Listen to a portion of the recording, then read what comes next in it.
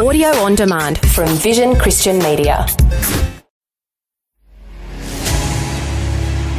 Never before has our nation been so divided, so distracted, so prone to seeking our own way. Yet for the believer, we are called to a hope that does not disappoint. Join Leading the Way's newest initiative, Awake Australia, a call to God's people to pray for a spiritual awakening like we have never witnessed before. We are asking Bible-believing Christians all over the country to join us as we pray in our neighborhoods, our cities, and on our campuses. Pray that God will bring salvation and revival to our land. Will you partner with Leading the Way by joining this growing movement to Awake Australia? Together, we will proclaim the uncompromising truth of Christ. To join us in this critical mission, go to ltw.org and sign up today. In 1 Peter, we're told that those in Christ are a living stone, a chosen people, a royal priesthood, a holy nation, and God's special possession. Today on Leading the Way, Dr. Youssef looks at the privileges that come to those in Christ. Get ready to have your passion for living for Christ stirred. Remember, you can call 1300-133-589 or visit ltw.org to learn more about Leading the Way at any time. Let's listen now as he begins.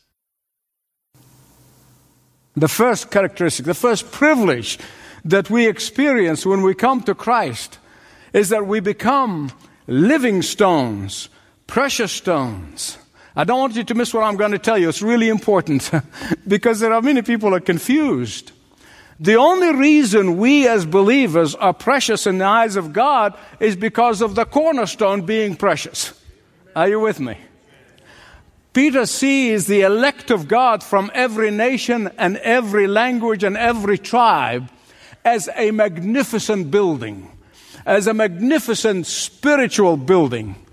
In ancient times, of course, before the multi-story buildings and skyscrapers, the buildings, whether it be 1 or 2 stories, it was dependent on the cornerstone. So they go out and they spend all of their effort, all of their energy to finding a strong boulder in order to place it as the cornerstone. Why? Because a building is as good as its cornerstone. It can stand or fall depending on the cornerstone. Cornerstone was everything to a building. The cornerstone was laid at the intersection of the corner, and that's why it's called cornerstone. And then every other stone, foundational stone, that was laid next to the cornerstone is in relationship to the cornerstone. And then every other stone in the building even is chosen on the basis of its relationship to the cornerstone. Every single stone. But there's something else I want to tell you that I don't want you to forget here. Why didn't Peter say, we are living bricks? Some years ago, somebody said, oh, Michael, well, they didn't have bricks back then. Oh, yes, they did. Many buildings used bricks. But he does not use bricks for a reason. He chose stones. You see, because bricks are all alike. Bricks have the same dimension. Bricks have the same shape. But God does not mass produce His children. God is not in the cookie cutter business. God does not expect you to fill the role of somebody else. God does not expect us to be all uniformed. No. And that is why Peter called us stones. Stones are all different from each other. They are different in size. They are different in shape. They are different in dimensions. With all of our difference, the master builders shapes us to fit in a certain place in that body of Christ. You see, sometimes the master builder has to smooth the rough edges of a certain stone. Sometimes the master builder has to chisel the bulges in certain stones. Sometimes the master builder has to chip away at the jagged edges of a stone. Are you feeling the pain? I have felt that pain, and I dare say will feel it until I go home. Because that is what God does to everyone whom He loves and everyone whom He wants to use. But we need to rejoice when the Lord does that. And not to be grumbling and complaining like the people of old. No. We need to rejoice. Because you are so precious to Him that He has to work you over. And that is why, beloved, listen to me, so many professing Christians stay away from the master builder. And that's why some professing Christians don't want to get close to other stones. Oh man, they're so prickly. Some professing Christians resent the rightful place. They want something else or some other place. Some professing Christians don't want to fulfill God's purpose for them as living stones chosen by God. Some believers even try to minimize their contact with the cornerstone and with the other stones. Have I got under your skin yet? That's okay. I'm going to help you rejoice in a minute. It's all right. There may be some pain in the chiseling and in the smoothing over, but let me tell you something. There is far greater pain from running away from the master builder. There really is. Not only that, but a missing stone from a glorious building can only create a draft. But if you are a precious living stone, then the next natural question is, am I fitting in my rightful place in that glorious building, in that spiritual building? Am I letting the master builder work me over so that he may place me in my rightful place? Or are you running away? Are you running away? There are some who are refusing to be a load bearers in that building. Today, we have some professing Christians who are mere consumers. They may go to church for the entertainment value, but they never give of themselves or of the resources because they don't want to fit in that rightful place for them. Which that means that you are balking at the first characteristic or the privilege of identity transformation. I pray to God not a soul would be in that position. There are some Christians, some professing Christians who say, and I met some of them through the years, back yonder, I received Christ as my Savior. I walked down the aisle. I signed a decision card, and that's it. Tragic, tragic, tragic. If you're a true believer in the Lord Jesus Christ, you are a precious living stone. And don't you ever forget it. And you need the master builder to place you in your rightful place. And you must be willing to be placed. By the way, that's what it means to surrender. We talk about surrender in the Christian life. That's what it means. They say, place me where you want me to be placed, where you have planned for me to be placed, so that I may be a blessing to others. You have responsibility to the cornerstone, Jesus. You have responsibility to other living stones. Responsibility to stand by them and they stand by you. Responsibility to support them and they support you. Responsibility to uphold them and they uphold you. Are the other stones perfect? Absolutely not. They are flawed, just like you are. They have their own quirkiness, just like you do. They have their own idiosyncrasies, just like you do. They have weaknesses and strength, just like we all do. And so the first privilege of our identity transformation is that we are a living stones. The second characteristic or privilege of this identity transformation is that we are members of a chosen race. There are some people who are so proud of their race. There are some people who are literally making an idol of their race. But when you come to Christ, your earthly race kind of melts into the wall. And you become a new race. The term chosen race in the Old Testament was a term that applied to the people of God of Israel. And here the Apostle Peter, a Jew of very Jew, lifts up that privilege that was given to Israel and he applies it to the believers in Jesus Christ. We are now the chosen race. In the New Testament, the church of Jesus Christ, the elect of God from every nation and every generation, is the chosen race. Galatians chapter 6 calls them the new Israel of God. What is the reason for that choice of being a chosen race? What is the basis on which we are a chosen race? Listen to me very carefully, because it's the same principle, the same God of the Old Testament is the God of the New Testament, and the same principle. The answer to that question is the sovereign will of God. It's not because they were a great civilization that God called Israel. It's not because they were smart people, not because they were obedient. They asked Moses, they gave him fits. But God said, I choose whom I choose. I'm sovereign. I'm God. But here's the problem. Some of us don't want to accept this. Our pride forbids us from accepting this because we get to vote for candidates and place them in authority. We think that we can vote for God. And just as the candidates for power and authority do not fulfill what we voted for them for, if they don't do what we tell them to do, we vote them out of office. So we think that we can vote for God. And when God doesn't do what we want him to do, we vote him out of office. Listen, I thank God for democracy. I thank God every single day I'm in this great country. But not when it comes to our relationship with God. He is a sovereign God. And the quicker you come to grips with this, the more blessed you'll be in your life. When the people of Israel rejected the cornerstone, this cornerstone, Jesus, whom the Old Testament prophets longed to see, who prophesied about the anointed of Yahweh, the Messiah of God, what happened? According to Peter, God went ahead and chose other race made of people who are Jews and Gentiles, the believers in Jesus. People who have placed their whole faith in his Messiah. People who have complete obedience to the Messiah. People who have surrendered their life to the Messiah. Those people are now the chosen race, regardless of their physical descent.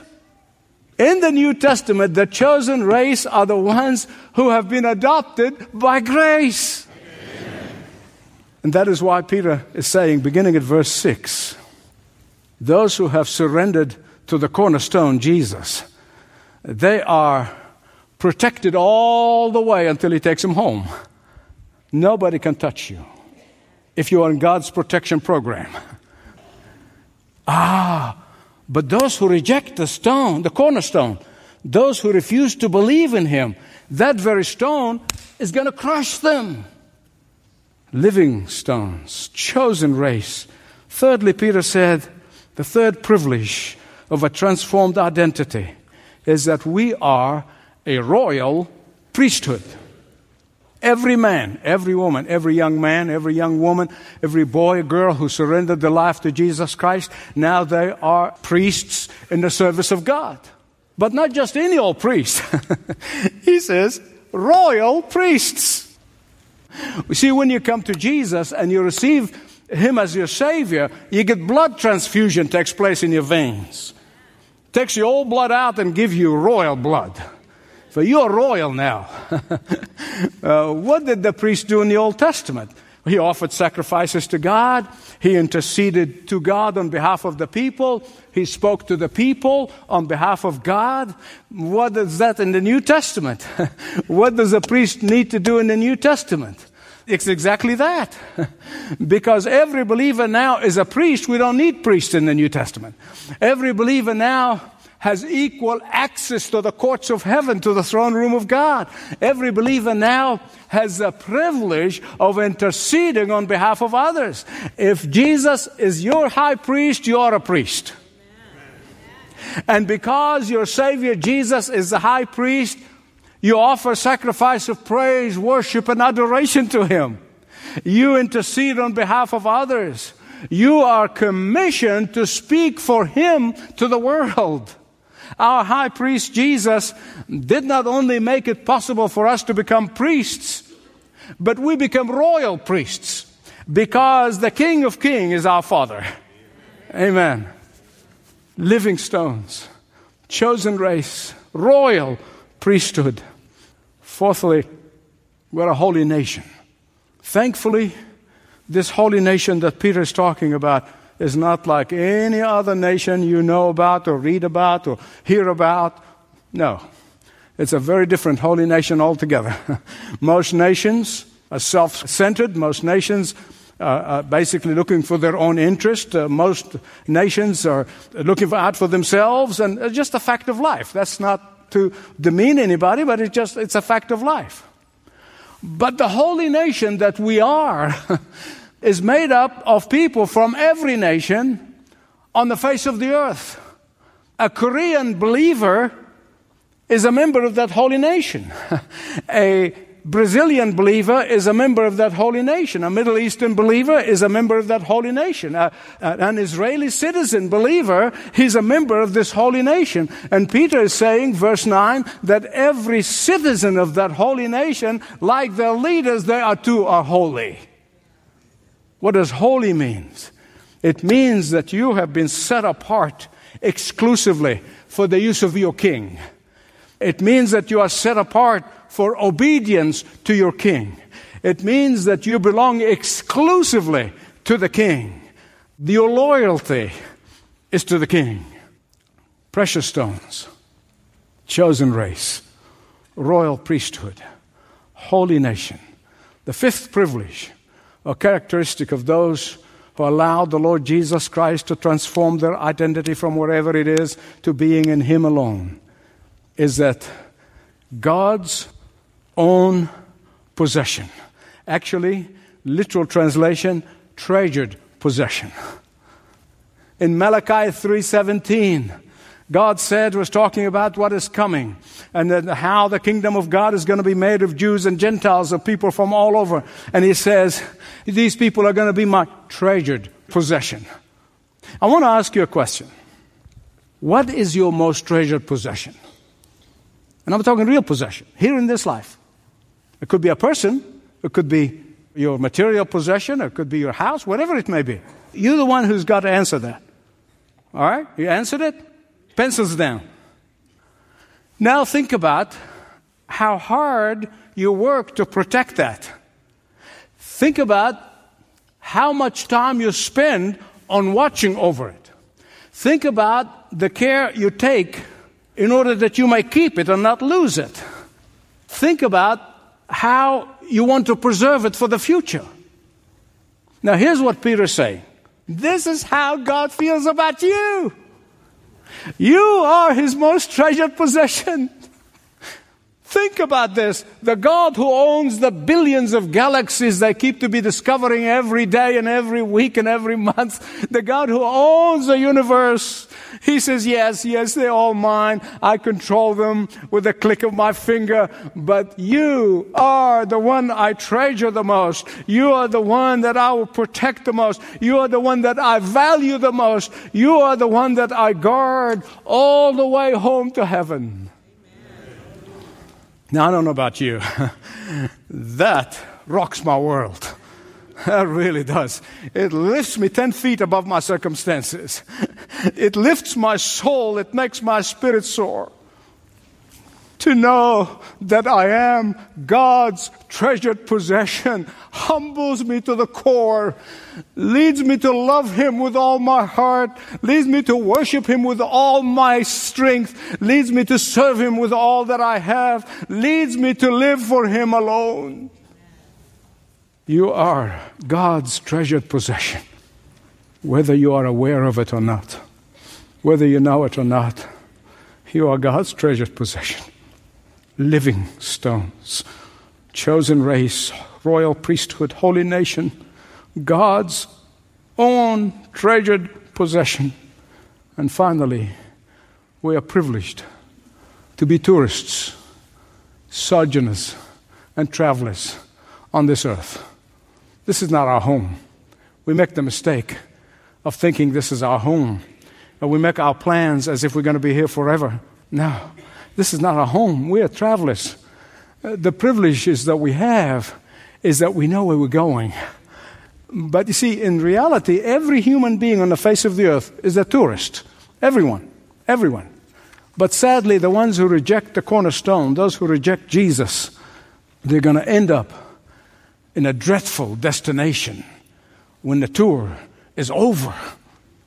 That's what breaks our heart for those who refuse to place their faith in Jesus.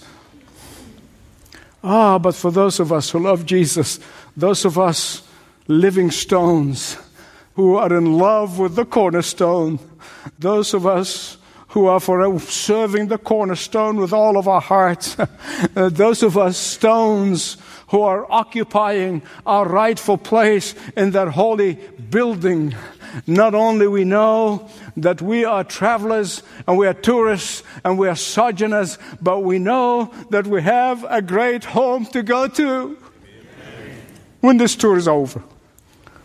The question is, how should this impact your life? How that make you deal with your problem tomorrow morning at work when you face them, wherever you are, the relationships and all the storms of life? Thankfully, verse 11 gives us the answer. I don't have to come up with the answer. Beloved, I beseech you as aliens and exiles, abstain from self-indulgence that wages war against your souls. Because we are living stones, therefore our focus is on the things that concerns the cornerstone. Because we are living stones in that magnificent building, we spend our time in glorifying the cornerstone. We spend our time and our priorities and our focus on witnessing for the cornerstone. We are concerned about what concerns Him. And that, my beloved friends, can set you free in whatever problem you're facing today. Amen? Let's go to the Lord in prayer. Lord Jesus, you are my cornerstone. And I cannot believe that I'm a living stone. Chosen race, holy nation, royal priesthood. And Lord, now I want to surrender to the cornerstone, to the master builder, that He may place me in relationship with Him, and in relationship to Him, and in relationship to others. For I pray this in Jesus' name. Amen.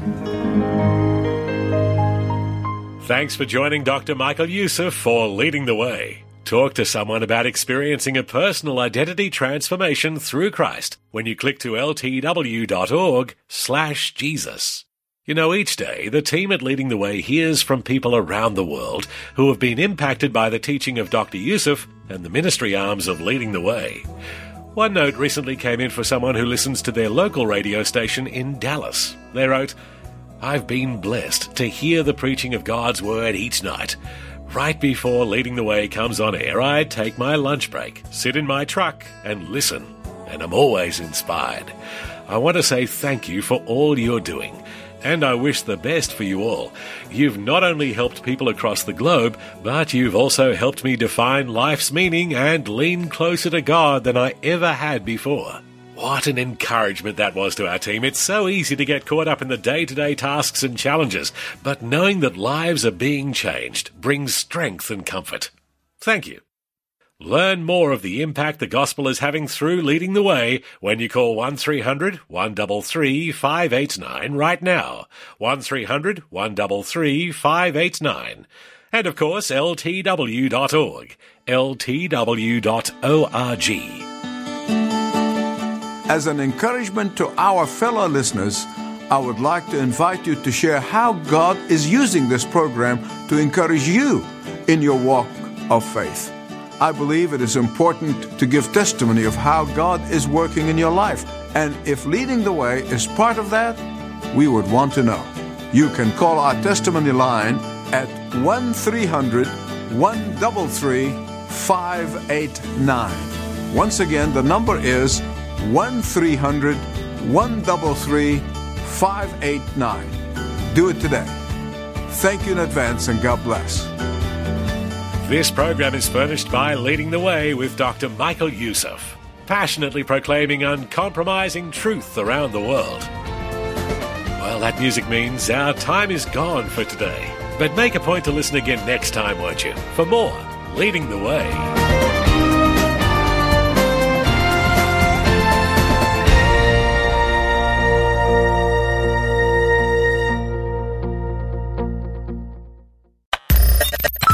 for taking time to listen to this audio on demand from Vision Christian Media. To find out more about us, go to vision.org.au.